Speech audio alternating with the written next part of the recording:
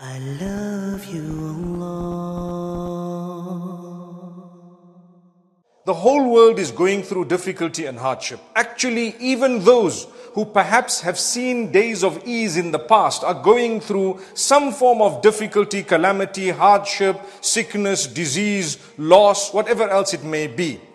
Now, you need to ask yourself a question. We speak about the broken-hearted. Someone who's broken-hearted. Did you know that Allah says in a hadith Qudsi, I am with the broken-hearted? If someone is broken-hearted, do you know that Allah is with that person? If you are broken-hearted, Allah is with you. Did you know that when you are broken-hearted, the angels are saying Ameen to any dua that you make? So don't say the bad words, the F's and the B's and the S and H's and so on. Don't say that, because the angels are saying Ameen.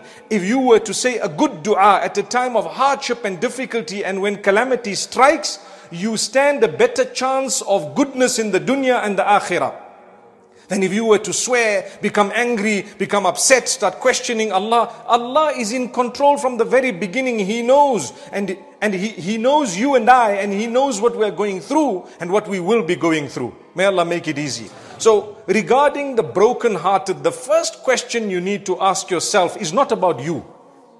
It's about someone else. When they are broken-hearted, what role have you played to break their heart?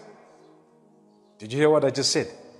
Many people are sitting saying, oh, I'm broken-hearted. But how many hearts have you broken? Subhanallah.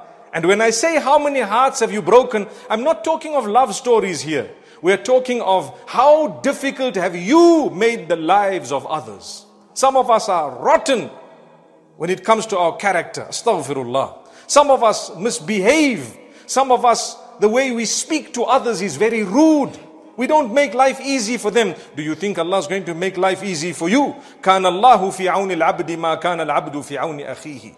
Allah will continue to help a slave for as long as that slave continues to help another. The opposite is true. When you make someone's life difficult, don't think that your life is going to be made any easy. No matter how powerful you are, no matter who you are, it is going to come for you.